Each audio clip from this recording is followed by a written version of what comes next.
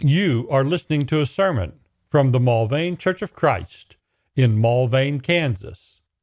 Subscribe in your favorite podcatching app or find and listen to any sermon online at mulvanechurch.com/sermons. Good morning. Good to see everybody. Today we're going to be, as we are on Mother's Day today, for once following the things in the more secular calendar. We're going to be talking about mothers from the Scriptures today. We are using as a verse for a theme from Proverbs, the 4th chapter, where a man there speaking of the wisdom that he learned and the way that he learned it. He says in Proverbs 4 and verse 3, "When I was a son to my father, tender and the only son, in the sight of my mother, then he taught me and said to me, let your heart hold fast my words, keep my commandments, and live." We'll see at the end of the lesson another set of verses about the instructions, or toward the end, that mothers give, and we'll see that it's mothers and fathers together in the Proverbs that we're giving these instructions, although this passage mentions just the father. But we see there the tenderness, tender and the only son, in the sight of my mother. I'm not sure if he's saying that he was at that point still yet an only child, or if it seemed like in all the world his mother noticed only him. When you think about having a mother that so concerned with her children and doting on her children, and that mother is to the child the entirety of the world, it seems. And so we have this lovely picture here of a home where this young one begins to get his instruction under the tutelage of godly parents. Now, a couple of things we want to say before we get to our to the main topic of how one would be a godly mother. Certainly there will be a sense of encouragement, and if necessary, things that would be mild admonitions in these regards if something is lacking. But the thing we don't want to do is so set up mother so lionize our own, and I talk about my own godly and sainted mother, that it's done in such a way that the mothers in the audience will go, well, I could never compete with that. Well, you probably can't compete with my memories of my mother, but you can actually probably compete quite well with what my mother actually did in raising children who hopefully would make a claim on godliness.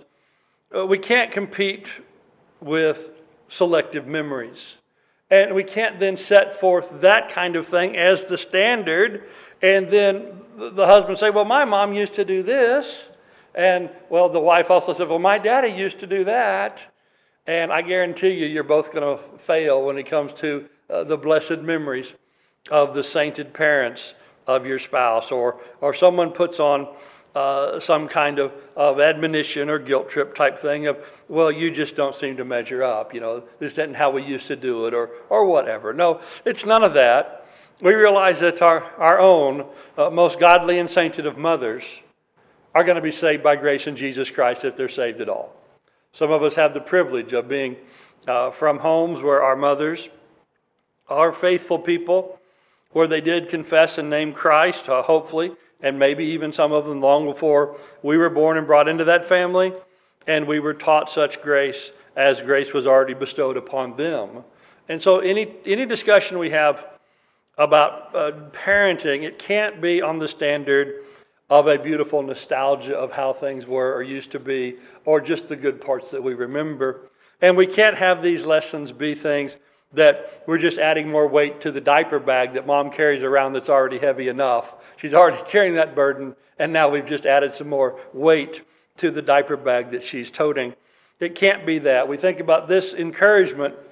It's for fathers and in fathers, but it would apply in both parental roles from Hebrews 12 and 10, that our earthly fathers disciplined us as seemed best to them, but our heavenly Father for our good.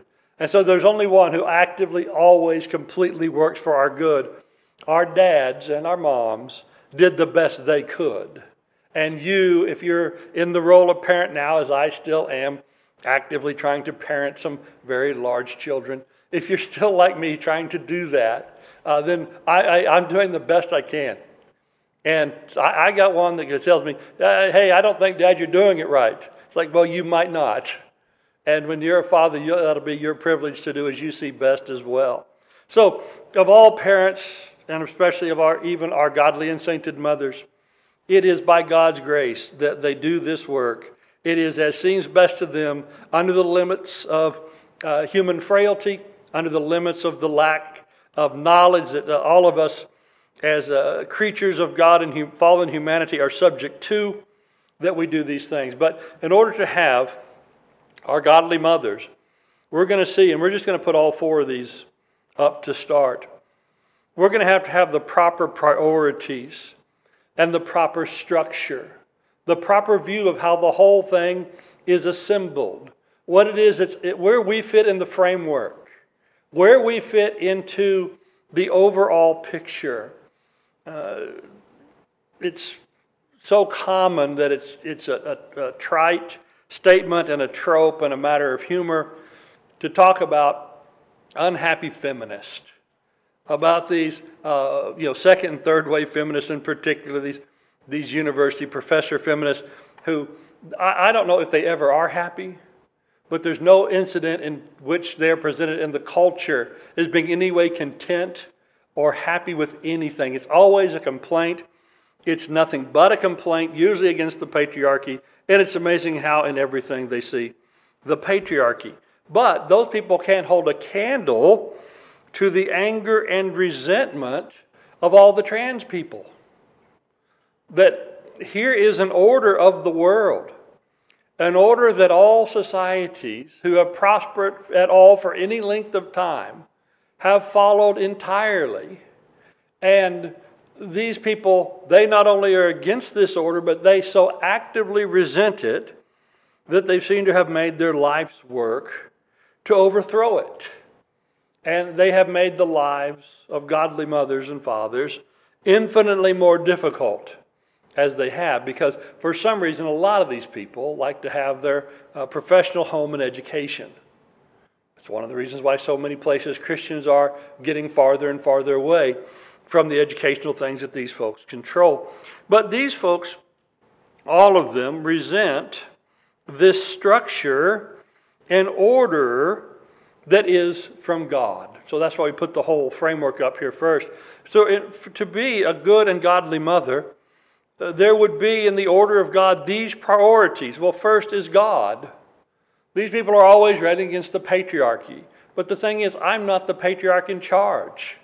I like to tell one of my children, well, the one who lives at home and gets the most arguments with me, I like to tell him I'm the pater familias. I'm the head of the family. And I use the Latin to assert my authority over him. But I'm the head of the family. But you know what? I'm not the one who made the family this way. I didn't invent this structure for our family, just as my father did not invent this structure for the family in which I grew up, and on back we trace the generations. This patriarchy was not something that the patriarchs thought up. This that they call the patriarchy is so often in the order of God, and there is no father, no patriarch in charge of it, except for God the Father in heaven. If there's a head of the patriarchy that they wish to rebel against in the order of creation of male and female, as they have been and still yet be, though they have surgeries to try and change it and they have reasons for not following it and the like, it's still God the Father who's the head of the whole thing. And so it's our duty, mother, father, children, all, to do this, to follow the great commandment, the one that's foremost of all, of Mark 12 and 29. Hear, O Israel, the Lord our God is one Lord, and you shall love the Lord your God with all your heart, with all your soul, with all your mind, and with all your strength. And the second is like unto it, you shall love your neighbor as yourself. From time to time, hopefully it doesn't come up too often because it's a great conflict when it does, following those instructions put you at odds with your own parents. And that's when you find out in your life and in your own mind who's really in charge. Who's in charge of my heart? Is it God or my parents? Now, hopefully this is not a common conflict. For some, it's not a conflict that they've ever really had to deal with much at all. They've never said, and never have seen where my parents say this, but God has said that. And we hope to never place our children in such a bind, in a place where they could so easily stumble. We want to instill in them, follow this principle. But we recognize when we follow this principle, we are teaching our children to be strong and independent people under the mind and control of God, and not just mindless servants of mine. There are some days where I might prefer my children be mindless servants of mine, especially days when it's difficult to get them to do what they say. And I just wish they were automatons that did whatever I said. But it's like, I taught you to think for yourself. I taught you to stand for yourself. And no, I don't always like how that's being worked out. And when you're a little more mature, I think you'll maybe see that you're not working it out very well right now. But you've got to work this out. And we've got to, in all things, though, put God first. Work this out where He is first. That's the head of the order. All other things can burn, but this must stand. That God is first. Then, since we're talking of mothers, then the next priority is a husband. God's order does not presume or see the woman being a mother outside of the marriage relationship. I know the Bible has some cases of it.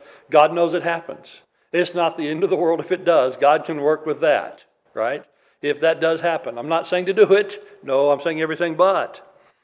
But this is the general order of things, and this is how it was before there was sin. And if there's not sin involved, this is the way it will be. In Genesis 2, we find how it began. Genesis 2:18, the Lord God said, "It is not good that man should be alone. I'll make a helper suitable or meet for him." And then down in verse 22, when that is done, it says, "The Lord God fashioned into a woman the rib which was taken from man, and brought her to the man. And the man said, 'This is now bone of my bones, this is flesh of my flesh. She shall be called woman, because she was taken out of man. For this cause a man should leave his father and mother, and shall cleave to his own wife, and they shall become one flesh.'" And so in that one flesh relationship, where we find is generally and hopefully, if all goes well, there isn't some sin or tragedy involved, this would be the bulk of our lives. In a marriage relationship, lest life is cut tragically short, we don't spend the entirety of our lives in the parent-child relationship, especially where the parents are over the children. It's such a tragedy when children do pass while they haven't even left their parents' home yet. It's such a terrible effect of sin. Then we can go to this relationship, and we hope this will be a permanent and abiding one. But we know sin intervenes here, and so does death. And things are not always as we would wish to be. But this is the order of things. That a man would go from his father's home, and Adam, of course, here speaking by prophecy, because he hadn't had a father or mother, right? He was there just by miraculous appearance and creation of God. But he said, this is how it will be. This home that me and her we're creating, children will leave it to go make their own home. And there they will be one flesh together. And then would come the children. In Hebrews 13:4, this instruction for men and women alike. It's not a double standard that we would wish to hold to or support in any way, where there'd be one set of behaviors that we would encourage for our daughters and another for our sons. But for all the same, as it's universal here of Hebrews 13:4, marriage is to be held in honor among all. And the marriage bed is undefiled. Well, the product of that marriage bed, that will be the children. That's not the only reason for the marriage bed. Read through the Proverbs, read through the Song of Solomon. It's not there just for procreation, but that is a part of the purpose. That's a part of the plan. That's what those parts produce. And we see in our society, everybody trying to rebel against that, as though children are a curse, as though children are an intrusion. No, they're the product there. Again, not the only, but they are the outcome. But it says, fornicators and adulterers, God will judge. And so we have our godly mothers because they have children. And we pray that they have also accompanying them a godly father, a godly husband for that godly wife. We find this is beneficial for children in all respects. On the whole, again, you'll find exceptional cases, but on the whole, the children of married parents are physically, mentally healthier and stronger. They're better educated. They're more financially successful. You'll find the exceptions, but these are the general rules. The children who come from homes of divorce, or increasingly, children who are brought up in a situation where there's no married parents.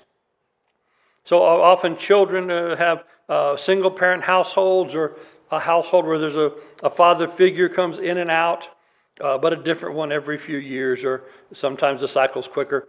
But those children are more likely to be poor, more likely to have health problems, more likely to have psychological disorders, more likely to commit crimes, more likely to have relationships, problems with family and peers and in school.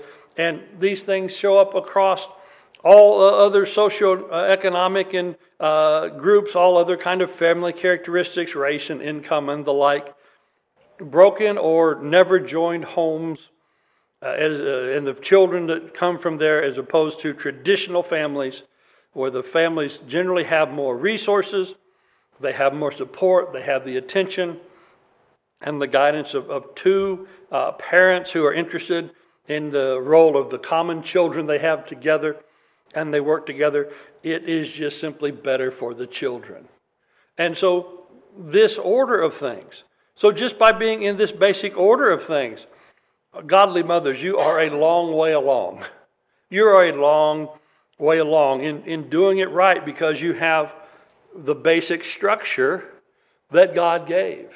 And for those who try to implement the teachings of Scripture as best they can when this structure has not been adhered to, and again, sometimes that is by no fault at all of the people involved. There has been sin on the part of others, or there has been tragedy and death that has worked their way into the families. It's just difficult to apply the teachings of Scripture without this structure being present. For those who do their best to do it in difficult circumstances, where they have been diminished by the sins of others, and they have been affected by tragedy, it is to their credit that they do so.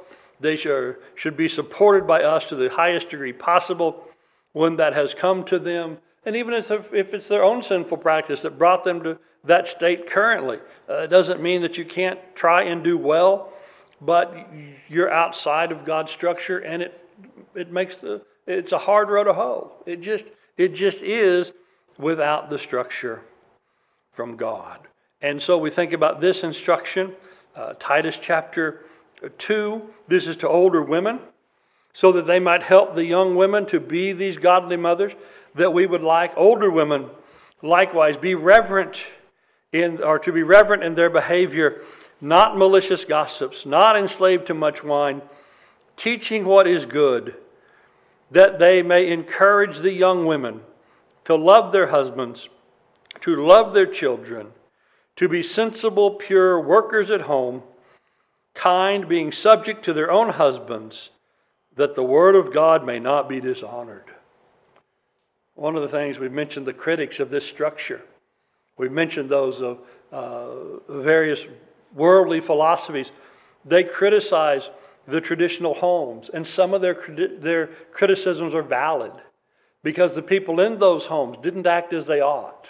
There were fathers who were not concerned and providing and nurturing and caring as they should have been. And there were mothers who might have done the very things here that Paul tells Titus that the older women aren't to do. They might have been gossips. They might have been too much at their wine. They might have not pursued what's good.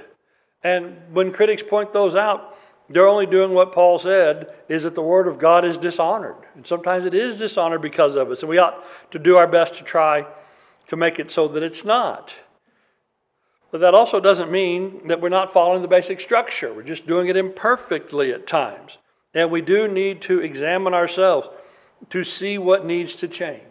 But these basic structures are still what God gave. 1 Timothy 1:14. It's an instruction for younger widows. Now, I'm not exactly sure how young it takes to be a younger widow, but since part of the instruction is to bear children, I'll just take women of childbearing age are still younger widows. So here's this instruction. Therefore, I want younger widows to get married, bear children, keep the house, and give the enemy no occasion for reproach. Again, same thing, that there's no reproach that the enemy might give. But what is the way in which these women were to live? Well, in marriage and with children. And that used to be a pretty uncontroversial thing to say, that married with children is the way that women of childbearing age ought to live. Of course, when we apply that to the men, well, who's going to be the husband in that family? Well, it's going to be the men of that age. And so it used to be that this structure was pretty uncontroversial. But because of the progress of sin, partly at times because people did not live in these relationships as they ought, did not honor the vows they took as they ought, then it gave occasion for reproach. And now what we find is that, yes, in so many ways this is held in dishonor. But God, from Hebrews 13, God still holds these things in honor. And to the degree that we hold them in honor, we're well on our way to being godly mothers and or godly fathers. All right, let's talk about this work now that the mother's going to do. This work, as Paul said, I want the younger widows to get married, bear children, keep house, give the enemy no occasion for reproach. Here is the tender work. And all of these will be positive examples, save for one, because the Scriptures does recognize the good and bad in people, just as we ought to, and be not naive, not wearing rose-colored glasses about these things, but having a realistic approach, having a sound ability to reason about these things. Well, the first thing we'll just note, and the Scriptures will point it out constantly and repeatedly, is the tender care that's given. That mothers, almost by nature, there are some times where, again, Paul told Titus, teach the younger women to love their husbands and love their children. Well, there are corrupt societies like that society in Crete, where they were advanced enough, I suppose, to not do this. But you kind of have to be advanced in sin and pretty modern in culture not to have this naturally, for we see it all over the world. But God does approve it. In Isaiah 49 is an example of this kind of tender care where it's just used as an illustration. It's not teaching this necessarily is to be done, but this is such a well-known thing that it's used as an illustration for God's care of his own people. Isaiah 49:14. But Zion said, the Lord has forsaken me. The Lord has forgotten me. So that's what the people of Israel were saying in Isaiah's time, that God has abandoned us, that God hasn't cared for us. But then God gives this retort to that proverb. He says, can a woman forget her nursing child and have no compassion on the son of her womb? Even though these may forget, but I'll never forget you. He said, so it's as likely, God says, that I forgot you is that it is that a nursing mother, as it is a woman with a young son, has forgotten her boy. That's how likely it is that I have forgotten you. And he actually says, as a matter of fact, it's quite a bit less likely than that. But how likely would that be? How likely would that be? Now, I do know that on the news, they'll tell us from somewhere in the world, nearly weekly, maybe bi-weekly, but from somewhere in the world where there's some parents who have been so neglectful and have done such a thing. But you really have to look for these cases, right? And usually there's some cases of deep sin and perversion involved. And so we just have this as a baseline of care. Again, Isaiah 66, it'll describe again just how love acts in these regards. Isaiah 66:12. For thus says the Lord, behold, I extend peace to her like a river, and the glory of the nations like an ever-flowing stream. And you will be nursed, and you will be carried on the hip, and fondled on the knee, as one whom his mother comforts. So I'll comfort you, and you will be comforted in Jerusalem. How will the people of Israel be comforted? Like a mother picking up a toddler who's hurt himself. A mother nursing the child, carrying the child on the hip, playing with the child while the child is on her knees. The comforts of a mother. This is what God said. I'm going to give this to Israel, my people.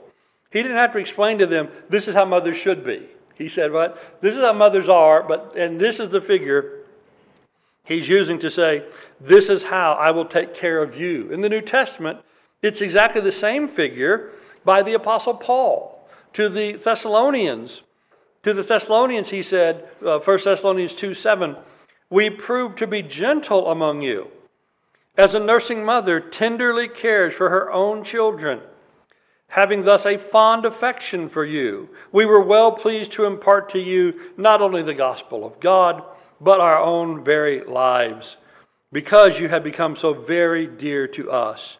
You recall, brethren, our labor and our hardship, how working night and day so as not to be a burden to any of you, we proclaim to you the gospel of God. And so we think about that instruction to these people to have their heart knit toward the apostle as his heart was knit toward them.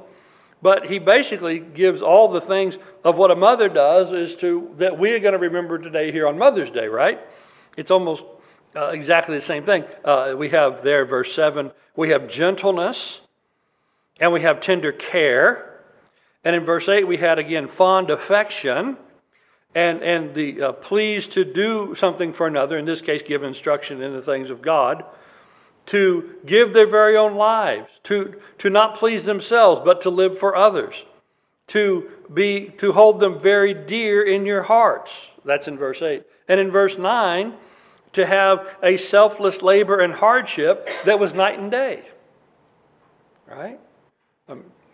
I could make a Mother's Day card out of that. Couldn't you? But Paul says that's how we treated the brethren. But again, he's not telling mothers to do that.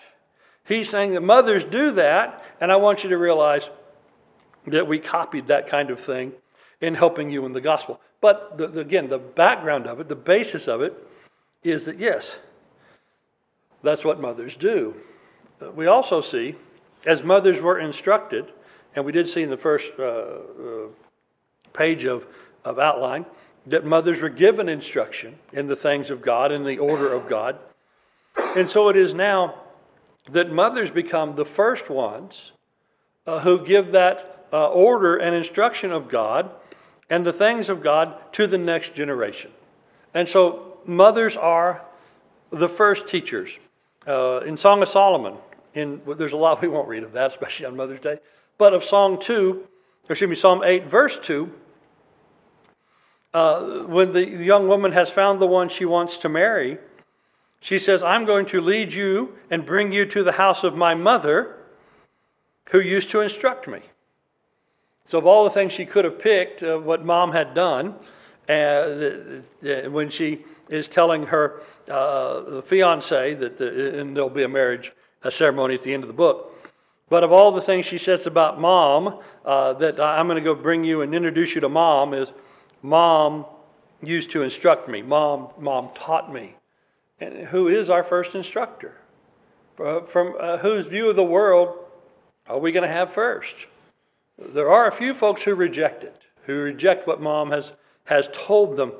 But it's not that many, is it? Because it's such a powerful teaching inside that relationship and the opportunities to give instruction, especially the instruction of the way of God that's given to mothers. In Proverb 1, we started in Proverbs. We'll head back there, and of course, we had to go to Proverbs before we have anything, or while we have anything on mothers to say. In Proverb 1 and verse 8, my son, hear your father's instruction, and don't forget your mother's teaching. So listen to mom and dad. Indeed, they are a graceful wreath around your neck and ornaments about your neck. My son, this is one of the instructions, If sinners entice you, do not consent. So that's one of the first things Mom's going to say.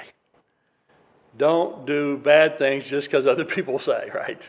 Mom might have given that lesson a whole lot of ways, right? Mom might ask if everybody was jumping off a bridge.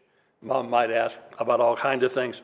But the instruction was, listen to your mother and your father, and the first instruction of them, don't follow sinners, right? Listen to what Mom and Dad said, not sinners. And of course, we had to go to Proverbs 31. It's Mother's Day. But we're not going to go to the part you think. We're going to go to the part that precedes that. Proverbs 31 verse 1 is the words it says of King Lemuel, the oracle which his mother taught him.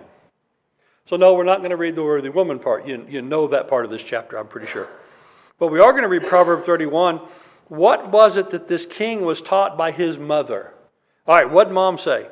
Verse 2. What, O my son? And what, O son of my womb? And what, O son of my vows? Do not give your strength to women, or your ways to that which destroys kings. So the first thing Mom says, keep it in your pants, right? Mom says, be chaste. All right, then verse 4. It is not for kings, O Lemuel, it's not for kings to drink wine. It's not for rulers to desire strong drink, lest they drink and forget what's decreed and pervert the rights of the afflicted. Give strong drink to the one who's perishing, and wine to the one whose life is bitter. Let him drink and forget his poverty, and remember his trouble no more. All right, so we got wine and strong drink, but king, you, my son, are going to be a king. You lay off it. Right? You got too much power. You got too much authority. If you get drunk with the power you have, what might happen? And so give that stuff to the people whose life is bitter. Give that to people as an anesthetic. Give that to people who need to forget things, but you need to remember things. You need to have a clear head. So far, what's the instructions from Mom? Be chaste and be sober. And then what does Mom say? Open your mouth for the dumb, for the rights of all the unfortunate. Open your mouth and judge righteously, and defend the rights of the afflicted and the needy. So, be sober, be chaste, be concerned about the poor and less fortunate. That's what Mom said to this king. I got to say, we talked about, as we started, all the people who object to the basic structure of which God gave man and gave woman to live in. And if people had done like this guy's mom said, live chastely, live soberly, with looking out for the rights of other people, especially the poor and the unfortunate, I think there'd be a lot less valid criticism of it, wouldn't there? There'd be a lot less criticism that can sting and hurt, because this man would live right. So avoid fornication, avoid adultery, avoid drunkenness. Speak up for the defenseless. This is what Mom taught the king. And we hope that Lemuel did that. We're not sure exactly who Lemuel was. Main thought is that was Solomon himself, by one of the other family names that he went with. I'm not sure about that. But in any case, we hope that Mom's son listened well. Because, again, as we mentioned, Mom can have such a great influence. Here's our negative one. From Ezekiel 16.